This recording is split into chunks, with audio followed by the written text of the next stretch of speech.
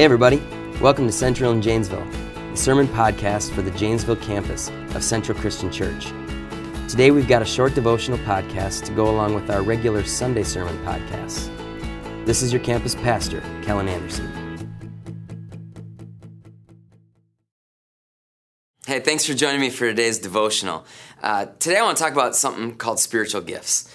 Now, maybe you've played the telephone game before, something where you whisper something to somebody next to you and then they whisper it to somebody and it goes in this big circle. And once it gets to the end, people are supposed to see, okay, do we get the sentence right? And most of the time, it's completely misinterpreted. And sometimes we can misinterpret what God is telling us. See, God has gifted each of us with something unique for His purposes in the world. And it's our responsibility to ask Him and to seek out what those gifts are. And you may not know what those gifts are quite yet, but it is possible for us to hear from God what that is. Now, I've been gifted with unique things throughout my life because I'm small. There was this one Frisbee golf course that I would play on at a Bible camp, and we'd always get Frisbees stuck up on the roof. And because I'm small, people would have to put me up on their shoulder to get that Frisbee down. I hated it. I don't like heights. I thought I was always going to fall and die. I find it special when my family laughs. And so I would use whatever abilities that I could to try to get my family to laugh all the time. And it makes me say stuff that I probably shouldn't a lot of the time. In basketball, I've always used basketball as a way to make a difference in people's lives through coaching and even sharing Jesus with the players that I used to coach at times. And in Daniel 2, we actually see an incredible gift that gets displayed by a young man named Daniel. King Nebuchadnezzar has a dream, and he's terrified by this dream, and he forces his wise people to try to tell him, not just interpret the dream. He doesn't tell him the dream. He says, I want you to tell me what the dream was first, and then interpret it. And then I'm going to know that your interpretation was right. And they can't do it. And so the king orders that they all get killed. And then this kid, Daniel, he's like, whoa, hold on a second. Give me just a little bit of time, and I'm going to tell you what that dream was. And so Daniel and the three Hebrew brothers that maybe you've heard about before, they were the ones thrown into the fire. They plead with God for mercy to understand what the dream was.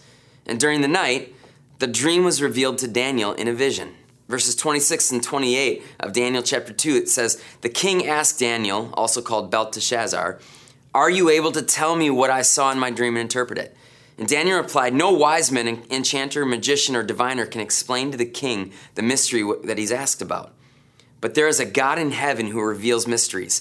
He has shown King Nebuchadnezzar what will happen in the days to come. Your dream and the visions that pass through your mind as you were lying in bed are these. And then what happened is Daniel proceeded to tell the dream to the king exactly as it was, and then he interpreted the dream. Now, Daniel was given a gift by God for a purpose. We also are given gifts and skills by God in order to help carry out His purposes in the world. Think about some of the skills that you have. Maybe you don't have that skill simply for your own good. We're all born with certain abilities and skills, but Scripture also tells us that when we decided to accept Jesus, He went and He gave us a special gift, something that we call, like I said, we call it a spiritual gift, and it's meant to further the work of His church. And the following scenario is brought about by a guy named Randy Frazee in his book, Think, Act, and Be Like Jesus. He says, imagine driving down the freeway. In front of your vehicle is a pickup truck with a family of 5 inside, and in the back of that pickup truck, a number of cages are filled with chickens. And the truck suddenly begins to swerve, goes out of control, runs off the road into the ditch, and flips over. The cages fly out, and they break open, and these chickens get released, and they're all running all over the place. And you, along with a number of other people, pull off onto the shoulder. And now I want you to think about what is the first response that you would have, the activity that you would most likely engage in as you stop to ask to give assistance. Are you the person who would immediately take charge? Would you announce to everybody, I got this figured out, and then you begin to delegate responsibilities to everybody that's there? Are you the person that would begin to organize and to oversee the details? After hearing the orders from the leader, you start to implement that plan. You divide people into groups and distribute equipment, someone to direct traffic and someone to help assist the victims, somebody to go get all the chickens that are going all over the place? Or are you the person that would focus completely on the needs of the people? You forget the truck, you forget the chickens. You go straight to the 5 people in those vehicles who need assistance. You got this sense of mercy for victims, and that's your primary focus. Or are you the person who quickly realizes that the effort is going to take a while? And so the rescue team is going to need food and water, and so you go and you run off to go get supplies. Your thoughts are totally to the being hospitable to the people that are sacrificing their time. Are you the person that would begin to ask the people around you, what everyone might learn from this unfortunate situation? What could we have done different? How can we keep this from happening in the future? All that type of stuff. You desire to kind of gather intel and to teach others to avoid an accident in the future. Or are you the person who'd simply walk up and ask, hey, how can I help? Put me to work. Whatever you need me to do, I'm going to do it. And then you stay around until everything is taken care of and the vehicles are all towed away and all that stuff. Now you can see here the different gifts that are engaged and actions taken by people who all encountered the same problem. The role that you see yourself taking in this setting, it can actually indicate a little bit of the kind of spiritual gift that maybe God has given you. And there's really 6 gifting possibilities that we even just talked about right there. And what if a person was there to match each and every one of those gifts and they'd all stop to help? What if 6 people had shown up representing only one of these gifts? Everything involved in this accident would... they're either going to be well covered or they're not going to be well covered based on who maybe even stops to help. And see, God has gifted each of us in a particular way in order to meet all of the needs around us. If we all use our gifts for other people, needs are going to get met. And if not, they're going to be unmet.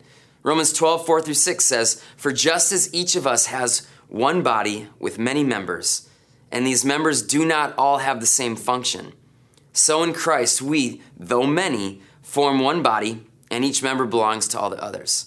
We have different gifts according to the grace given to each of us. Spiritual gifts are given with a purpose, and God wants to help us redeem this world through Jesus. 1 Corinthians 12 says, "Just as one body, though one, has many parts, but all its many parts form one body, so it is with Christ. Even so, the body is not made up of one part, but of many." We are all one body with many different parts. We have many different gifts, many different talents. And I want to just encourage you, if you don't know what your spiritual gift is, there are free spiritual gift tests that you can take online. Just Google it. You'll probably find something really quickly. But try to figure out what that spiritual gift is. Is your gift of discernment? Is your gift of teaching? What might it be? And then start to begin to ask God to help you use that spiritual gift to further His kingdom, to further His church. Let me pray with you. Lord, I thank you so much that you have gifted all of us. And some of us, we don't feel like we know what our gifting is. We don't feel like we're gifted maybe. But God, we know that you've given us giftings. Help us to understand what those are more and more as this day and this week and this month goes on. And God, help us to begin to live out in those gifts for your kingdom, we pray. In Jesus' name, amen. Well, thanks a lot, everybody. Hope you have a great week, and we'll see you next time. Thank you for listening to today's podcast from Central in Janesville. Be sure to subscribe to the Central in Janesville podcast to keep up to date with each of our teachings. Thanks.